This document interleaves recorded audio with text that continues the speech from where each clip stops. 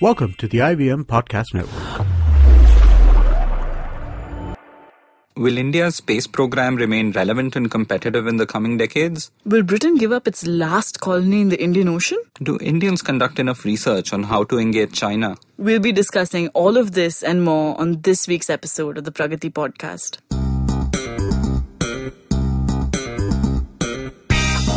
We are your hosts Pawan Srinath and Hamsini Hariharan, and we get together every 2 weeks to discuss economics, politics and policy. In the first half of today's episode, Hamsini and I will be discussing events in June that you might have missed. In the second half, I sit down with my fellow colleague Pranay Kotastane and Dr. Alka Acharya, one of India's foremost experts on China, to understand what's lacking in our analysis of China and what we further need to do to meet challenges from our neighbor. So, Hamsini, June has been an eventful month, right? So what all are the things that we won't be discussing in this podcast? Well, today's podcast is not covering a number of things. For example, our presidential elections are going on. Our Prime Minister visited US this week, actually. There are riots in Gorkhaland about wanting a new state. And farm loan waivers are like this infectious virus, like the throat infection bug that's running around in Bangalore, right? So state after state is getting into the idea that they should waive off farm loans. And now the government of India is also thinking about whether it should intervene. True. And then there was that cricket match where people got slapped with sedition charges if they celebrated Pakistan's victory. So it's been an eventful month, but let's not discuss that. I'm thinking of news that people might have not caught up on amongst all this hullabaloo of what's been running in the newspapers. For example, do you know what is Britain's last colony in the Indian Ocean? No. It's this idyllic little island.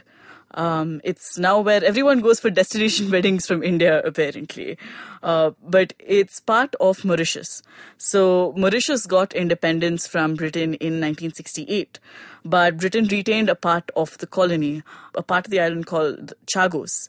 And why Chagos is also important is, even though Mauritius got independence in 1968, 2 years before it was granted independence, Britain leased a part of it out to the US, this place called Diego Garcia, which most people don't talk about anymore. Right. Because it's sort of the world's biggest known secret in a lot of ways. Diego Garcia is important because it is the United States outpost in the Indian Ocean. It's where it launched attacks during the Persian War in the 90s, the War on Terror in 2001, and even the Iraq War. That was the base for the US Air Force during all of this. Along with the US fleet in the Persian Gulf, yes, Diego Garcia becomes a major base for operations, right? Yeah, and this is important because when UK leased out Diego Garcia to the US, the inhabitants over there were simply evicted. And it is a very small island. It's very thin. It was thinly populated. And around the 1990s, islanders started challenging this, both in UK courts and in international courts. And why all of this is even relevant now is because last week, the UNGA called for a resolution on whether the UNGA is the United Nations General Assembly. So they asked countries whether we should defer to the International Court of Justice on whether it's even valid for the US to retain Chagos under international law, which is interesting. Of course, the resolution was passed to ask the ICJ for an advisory opinion. I think a number of countries, I think it was 95 countries or so that voted in favor of going for the resolution. Including India? Including India, which is great, because India said that it has a long-standing policy on what it stands on Chagos, which is Chagos should go back to Mauritius. I mean, that's coming from a more traditional anti-colonial stance, right? Yes. India has always supported the liberation of imperial colonies, and this is perhaps the last vestige left in the Indian Ocean.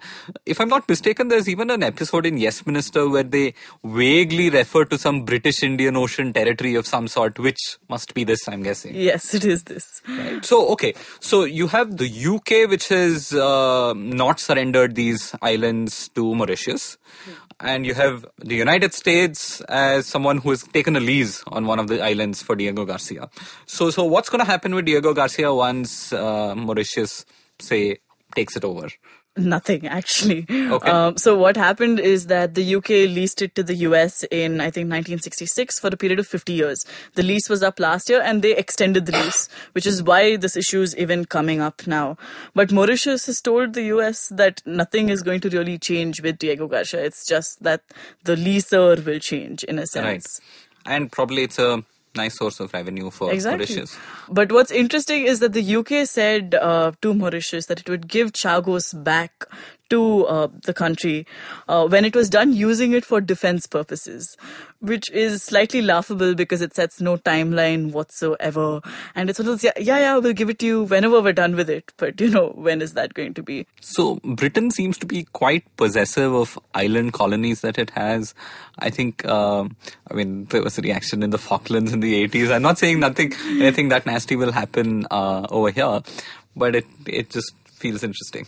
Yeah, in that sense, it's a repeat of history because if you think of the Falklands War, that was a lot of diversionary war theorists, the theorists who believed that when a country is going through a lot of turmoil internally, redirects it for a show of nationalism, which would be interesting considering what Britain is Surgical going through. strikes. But another angle to think about is also what is the ICJ doing? The ICJ has lost a lot of credibility. Even if the ICJ being the International Criminal Court of Justice. Yes. So the International Court of Justice has only an advisory opinion. Its rule is not binding, right? So even if it says, Britain has to give Chagos back to Mauritius and Britain chooses not to, nothing's going to happen for it except for the ICJ losing credibility. Because if you think about it, a year ago, the ICJ passed a verdict saying that about the South China Sea, where they said that parts of the South China Sea belong to the Philippines and China just chose to ignore it. So it's also about the credibility of international law. Fair enough. So even though the US is not necessarily going to lose out its base in the current scenario, even if Mauritius is able to take over Chagos, it's still very reluctant, right? It wants to maintain the status quo. It supported UK in the resolution. Yeah, so the way the US looks at it, the US voted against the resolution to even take it to the ICJ because if there's going to be resettlement around Diego Garcia, right, if you're going to have islanders moving, it's going to make security even harder for the US, particularly in an area that's so far away from its own. Security, informational security, more than anything else, espionage. intelligence. Right.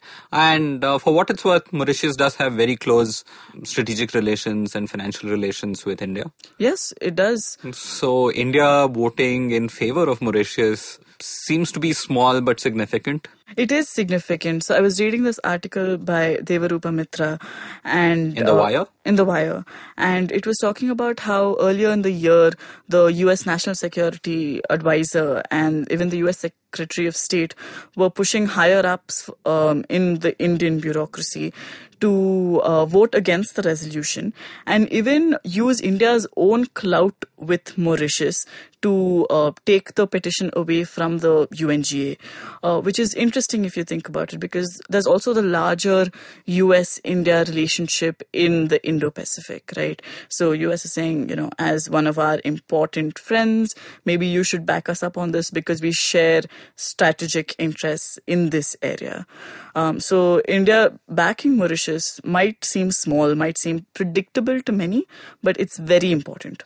And of course, the context of all of this is that the United States, especially under Trump, is sort of no longer the global policeman with a big stick, yes. Right? Which it has been for a long time. And especially in a maritime situation, somebody needs to provide the public good, which is shipping lane security. Yes. And for better or worse, the United States was providing that for the Indian Ocean and many other parts of the world for the last several decades.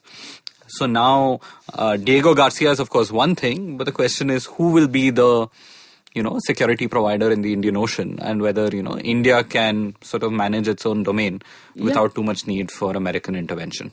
That's true.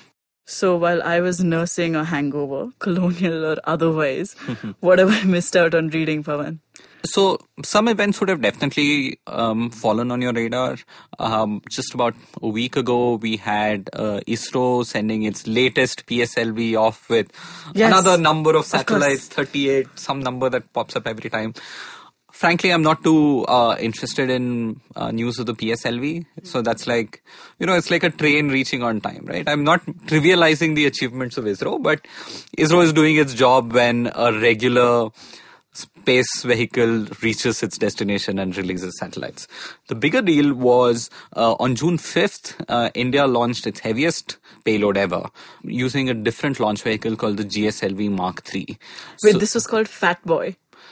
People in Indian media called it Fat Boy. I mean, some fanboys of Thin Man and Fat Boy from the World War sort of named it. Nobody officially calls it that. Just FYI, ISRO does not call it Mangalyaan either. It's called the Mars Orbiter Mission. My guess is somebody in the government started calling it Mangalyaan and then it sort of become the name. So ISRO is very clinical about naming its things. Anyway, so ISRO launched this 3,000 plus kilogram payload into low Earth orbit. So that's your regular orbit in where most of your communication satellites and imaging satellites operate. So it's about a few hundred kilometers above the Earth's surface. And this was heralded as a big deal for India. So this was a new launch vehicle. So finally India has a second reliable launch vehicle that can be bigger. Okay. So in space program, one of the enabling things that we that are necessary are twofold. One is you want to have the lowest possible cost to launch even 1 kilogram of substance into orbit. Okay, that cost has to be as low as possible. The second is that you should be able to launch big payloads. The bigger the payload, the better. Right. But we've already done the first, and now it sounds like we've done the second. So it's about, we've just about hit 3,000 kilograms. Forget NASA, but just SpaceX, the private company run by Elon Musk, yes, can currently send about 20,000 kilograms to space, to low Earth orbit. All right. Okay, so we have a long way to go. So that was the thing. So you had two big events happening, one for ISRO and another for SpaceX. So SpaceX has been solving the cost issue by reusability. So the idea is that you have many stages of a rocket, and these rockets, once they are shot up, they're all destroyed. And so basically you have to build it from scratch again. The American shuttle program was one thing that was the only reusable thing that we have seen in world history, which has been used repeatedly. Okay. But that was a insanely bloated, expensive thing for entirely different reasons. True. What SpaceX is already doing is it's recovering parts of its rockets. So the stage one has been reused successfully in June. So which means that the same rocket stage was used for the second time and it was recovered. Okay. Maybe it can be even used for a third time. So what's generally happening with SpaceX is that it's rapidly reducing costs. Okay. At the same time, it's increasing its payload size. That's great. And it's what India should be doing? Yes. And the thing is, Indian space exploration imagination, I argue, is not bold enough. So India is sort of, we are happy every time a PSLV rocket goes, another satellite gets launched. We celebrate.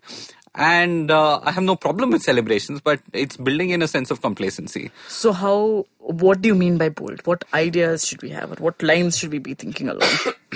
So one big thing is India, I think, should just put a lot of resources behind getting human spaceflight. India should put humans in space. And the reason this is a big thing is because in order to do this, you need to get so many things right, and you need to innovate on so many counts. You need to not only have a large payload size that you should be able to deliver, the safety rating has to be much superior. Once it's there, a space vehicle, there'll be orbital maneuvers, there'll be other things that happen. You will need to know how to manage them. You will figure out how to manage building human ecosystems in space that can sort of last there for a while. So you will train up astronauts in the process. You will inspire millions and millions of Indians. I mean, imagine if we are sending human beings into space in the next 15 years, maybe. For example, U.R. Rao, the former chairman of ISRO, was also arguing that India should be putting humans into, we should reach Mars in the next 15 years. What that means is that if you're a kid who's studying in school right now, you could be an astronaut in 15 years. Right? I'm jealous. Right. And so that's a big motivational thing. I mean, I still remember I was too young. I mean, I was not born when Rakesh Sharma went to space, but Rakesh Sharma was the name when I was growing up in school. Then Kalpana Chawla went to space when I was in school. And so those are big inspirational things. And even if, I mean, not everyone ends up as an astronaut, but you can inspire lots of kids to get into science and engineering and other things and do cool stuff. So the value of a human spaceflight, it captures imagination far more than you just sending a probe into space, right? So it's a big thing that India needs to chew. Not just because it's a big thing that we should do and so on. Also because if ISRO doesn't do this, it will not be competitive in 20 years. We have this myth that we keep talking about how India's space program is very thrifty and, we cost lesser. All these foreign countries and others come and use our launch vehicles because we are cheaper. No, because they use the PSLV and they use ISRO because we are reliable, we are good, we are competent. There's nothing wrong with that. But there's this belief that we are somehow cheaper than anyone else. There is no basis to prove it. Maybe we pay lower salaries and, there are some costs that get hidden. But apart from that, there is no real technological edge that India currently has over other launch vehicle systems. So I'm sure we are competent and we are competitive with all others. What SpaceX is doing is it's completely different now. It's taking things to a next stage. And either we just use SpaceX's services and sort of abandon ISRO or use it only to build satellites and stuff, or, we have to get our act together. Wow. And what do you think are the first steps that we go about this? Start laying the groundwork for human space missions, or? Yeah, there's a mission plan that's been in the works for a while. I think maybe it can even be enhanced and it needs to get sort of the prime ministerial approval soon. More than that, I think we need to start thinking differently.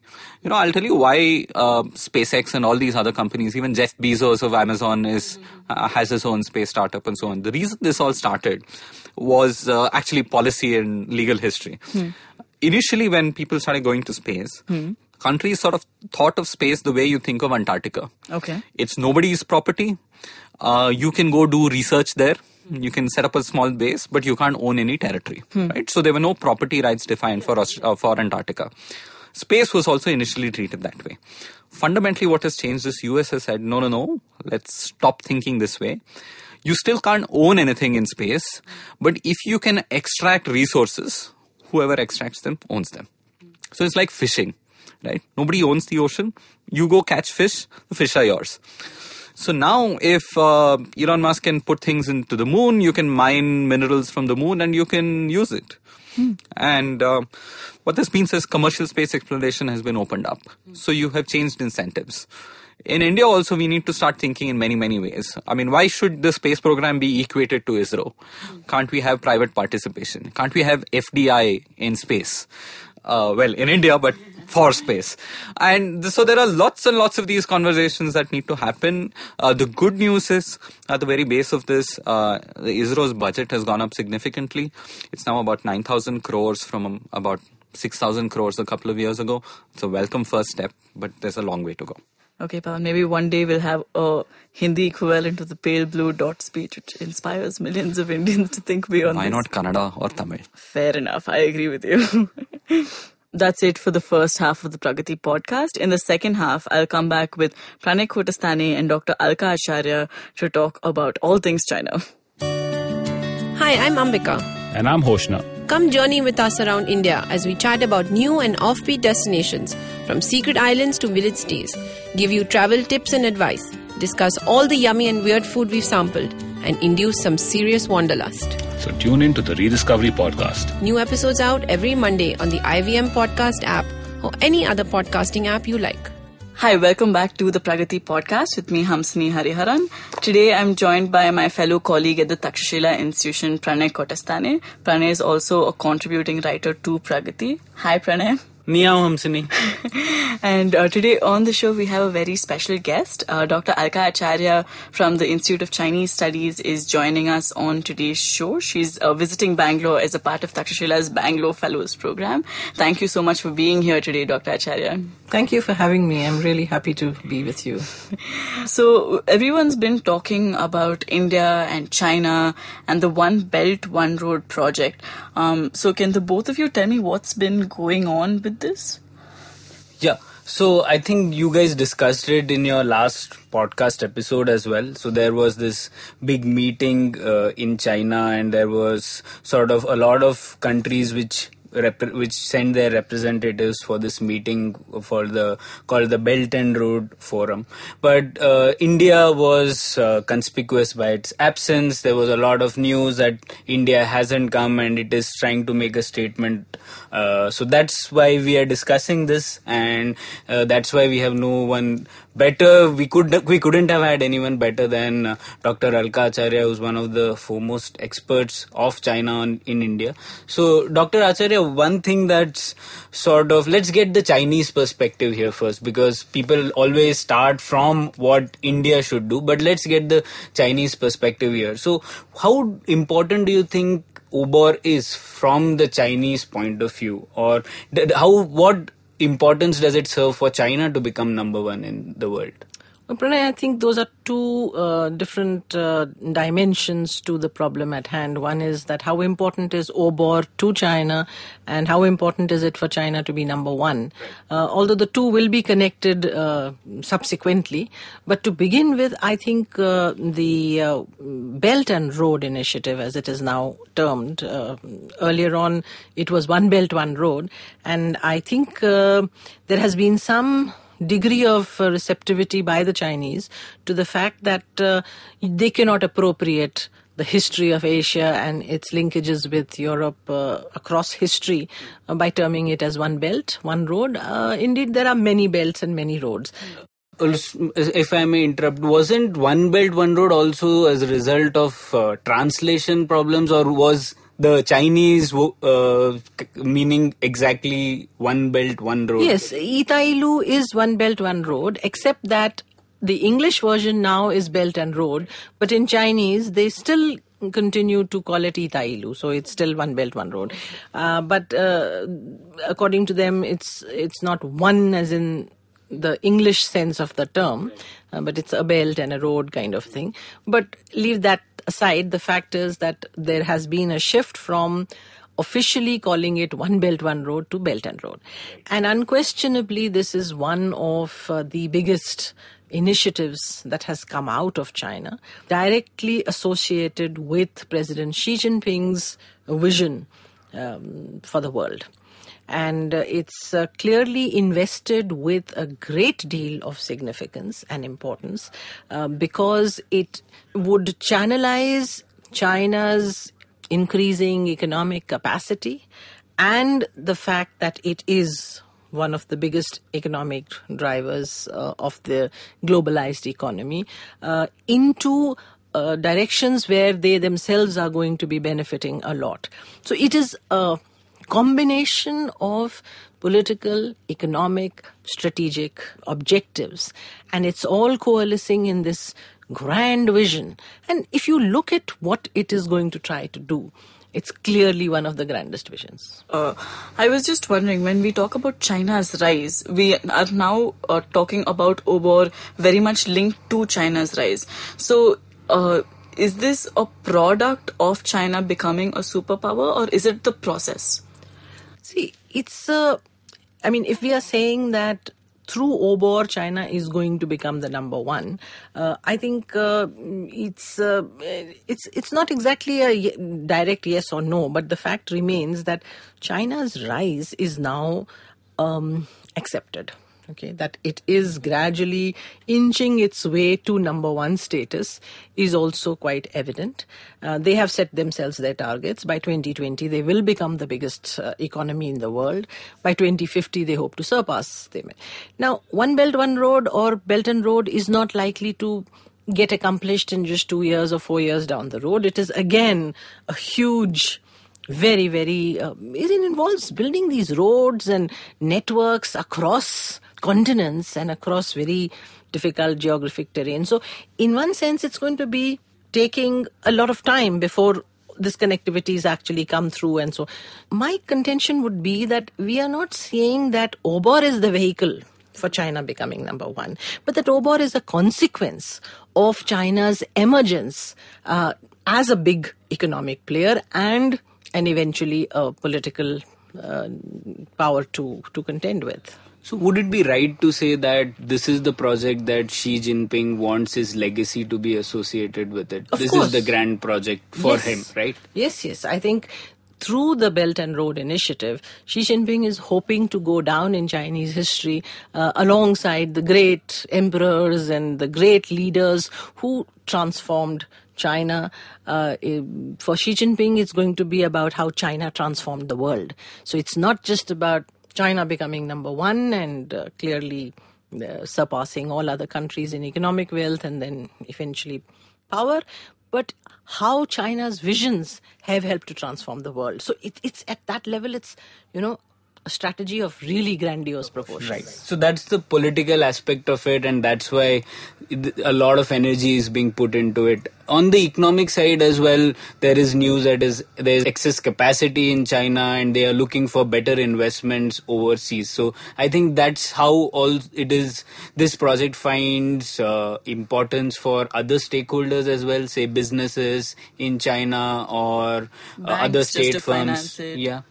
True. I think there's no question that the different components that will go into the making of this belt and road and eventually making it the kind of connectivity of goods and services and other kind of commercial activities, that China is obviously looking for meeting certain of its very critical economic requirements. Excess capacity is one. The shifting out of industries because of sustainable development concerns that no longer China can support the kind of manufacturing that it does. The very fact that economically they have to now reach different levels. So they have to move from mere manufacturing at the level they are into higher stages. So there are a whole set, and the fact that they have all this excess capacity of cement and steel. So it is killing a lot of birds. And BRI, let us be also clear, it's not just one stone. So a lot of birds with a lot of stones, and they're all going into this grand vision of connectivity. Yeah, so it's more belt, one stones, right? Okay, so so we understood now. So this is a big, grand economic project, and it has a lot of political implications as well. And this Xi Jinping wants it to be part of his legacy.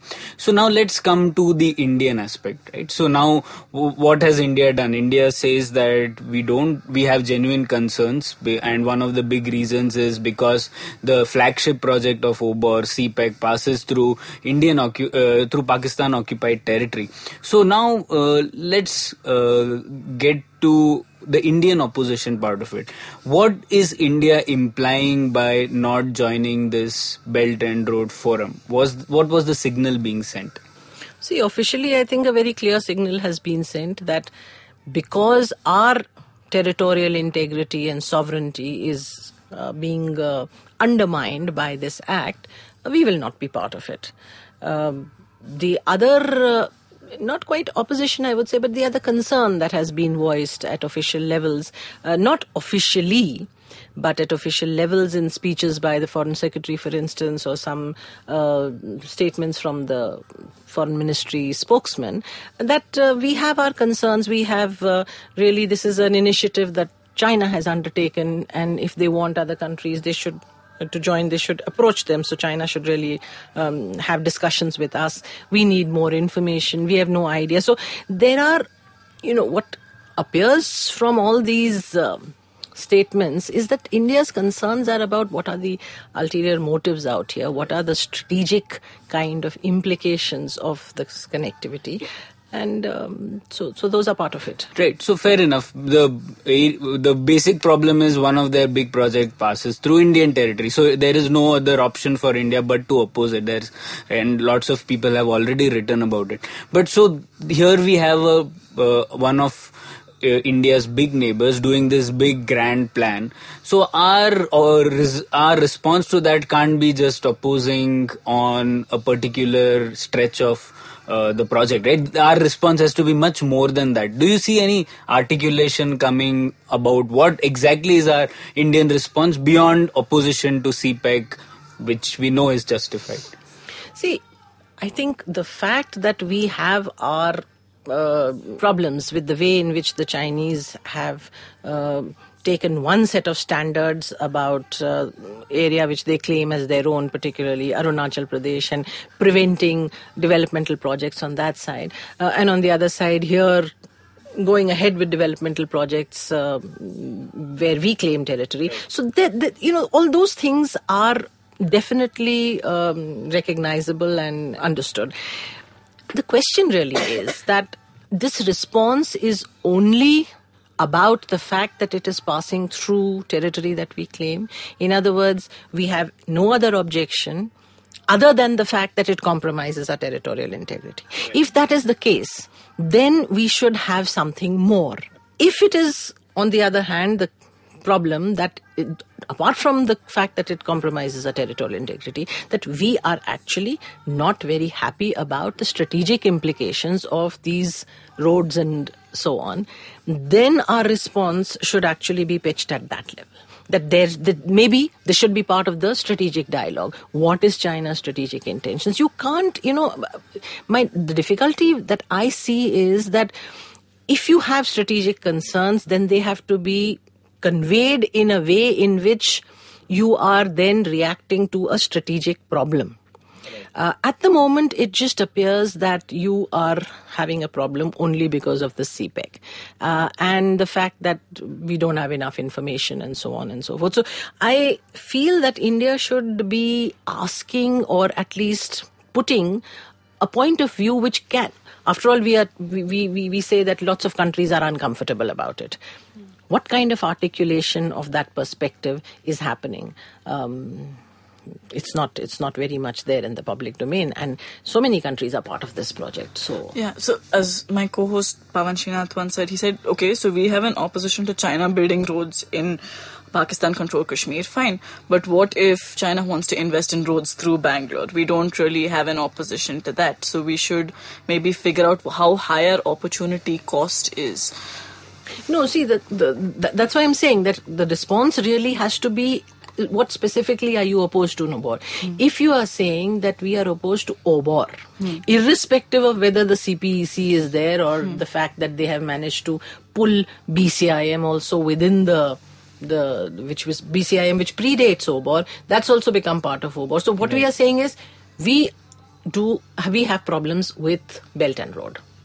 In which case then the question of Chinese investment into India and so on, that should be delinked. So, okay, we have a problem with OBOR, but China, please come in and let's think in terms of how we can invest in building infrastructure within India. The peculiar situation that there is that all around us, we will be having infrastructure building activity, and it's already happening. It's happening in Sri Lanka, it's happening in Nepal, it's happening with Bangladesh, Pakistan. So all around that is happening.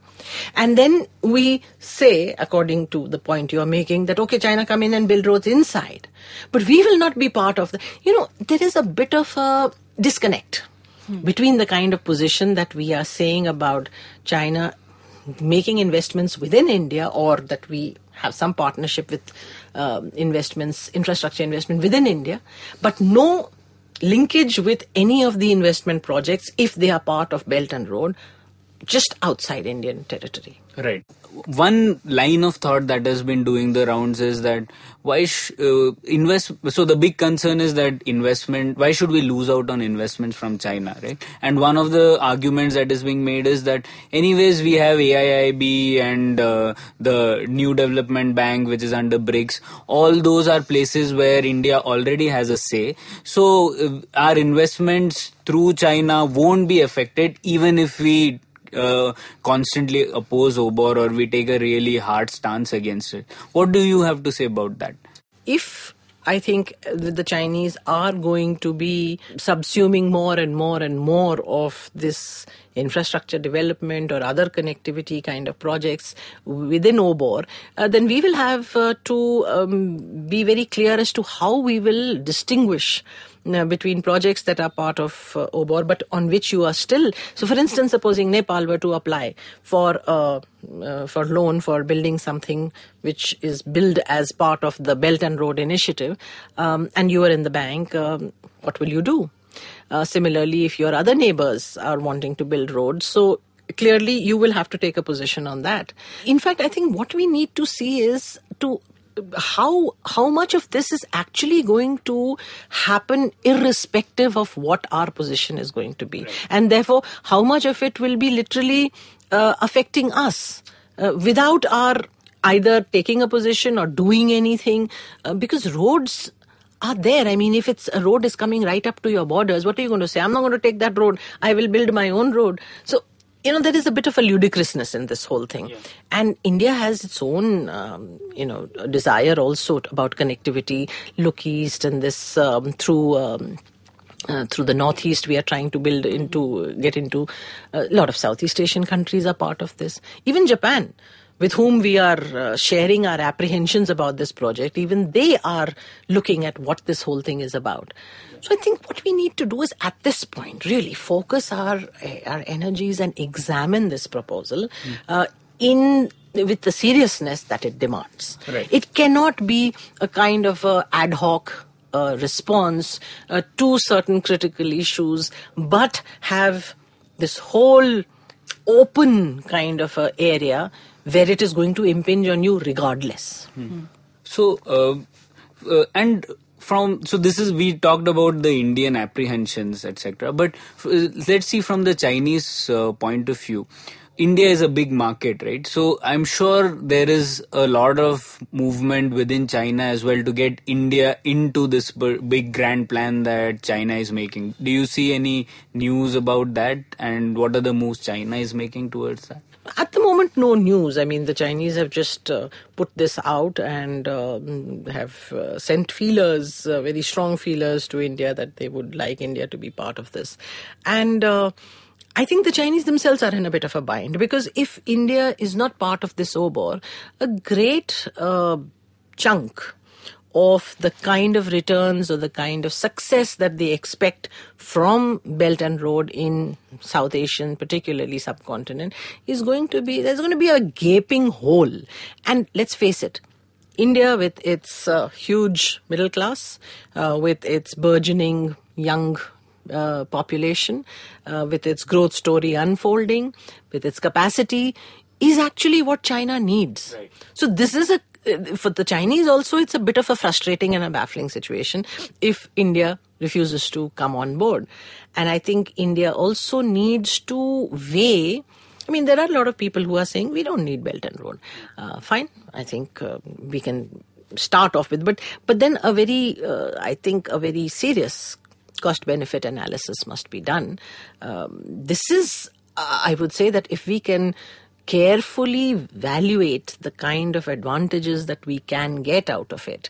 We are desperately trying to get access to Central Asia. We still have not got through Northeast India through to Southeast Asia. That is still in the making. So many projects are just lying and we are not able to get this whole thing going. So I think both sides have to once again come back and address each other's concerns and see what kind of a wire media can come out of this, because it can be a win-win situation.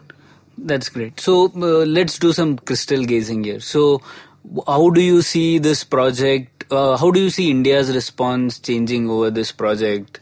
Do you think there will be a revaluation or an assessment now? Actually, it should have happened much before, but now that this forum has already happened, not attending the forum does not necessarily mean that India cannot be a part of OBOR, right? So how do you see this going ahead? Do you have any sense of how this will flow?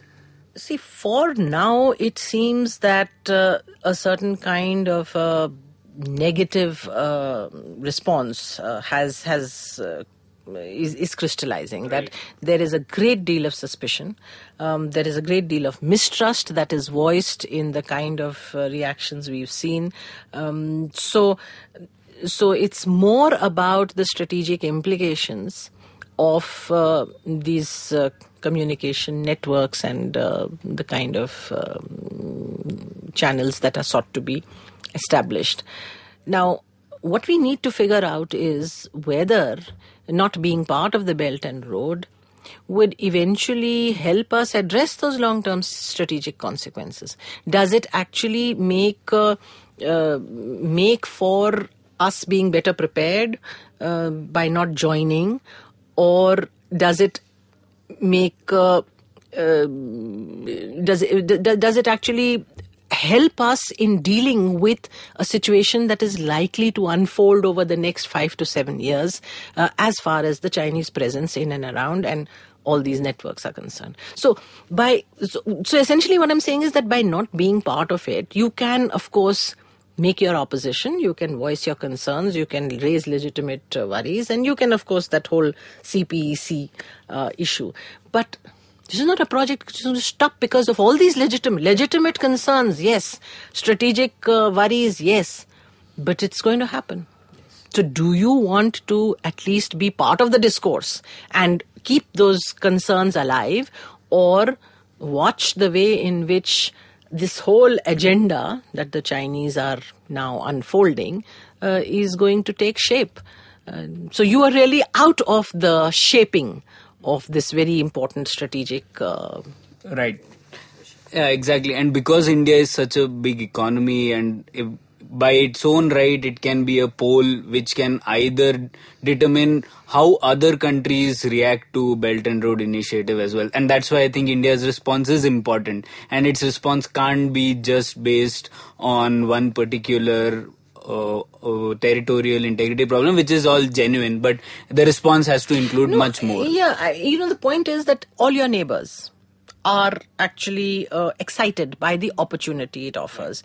So if you are saying that many countries have concerns, then I think there should be an attempt to find out what the nature of that concern is. Is it the same as yours? Because ultimately, the position that you will take on Belt and Road, or that you will try and shape some kind of a common position, the interests have to gel. And my worries about this road and, say, country X's worries about the road have to ultimately come together for us to take a common position. So, as I said, that we share a lot of these anxieties along with Japan, but Japan sent a representative to find out what's happening. The Americans sent, Europeans sent. Of course, there are going to be questions. We already see that the Europeans were raising some questions, that they were not part of the signing and all. But I don't think the Chinese have not anticipated this.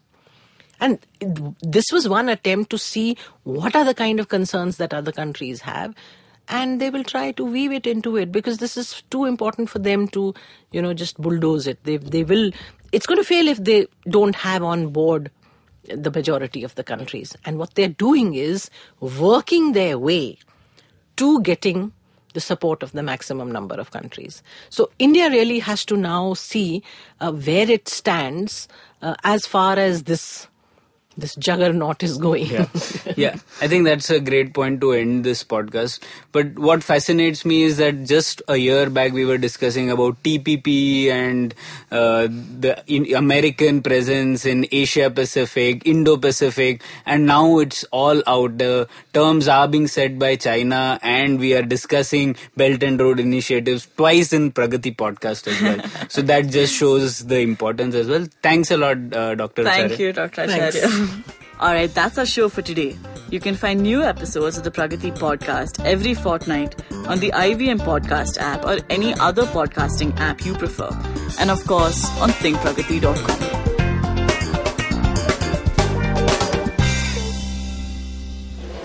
Excuse me, bhaiya. Excuse me, बोलिए madam. Menu में क्या है? Menu में scene unseen है, podcast है, ऑनकोर्स है, Cyrus है, made in India, rediscovery project, empowering series, sex wax है, IVM लाइक्स है, सिंप्लीफाइड है, कीपिंग इट क्वियर है, टिंग्स एंड डेस्टिनेशंस है, माय नेबर जकरबर्ग है और द फैन गराज है। आपको क्या चाहिए?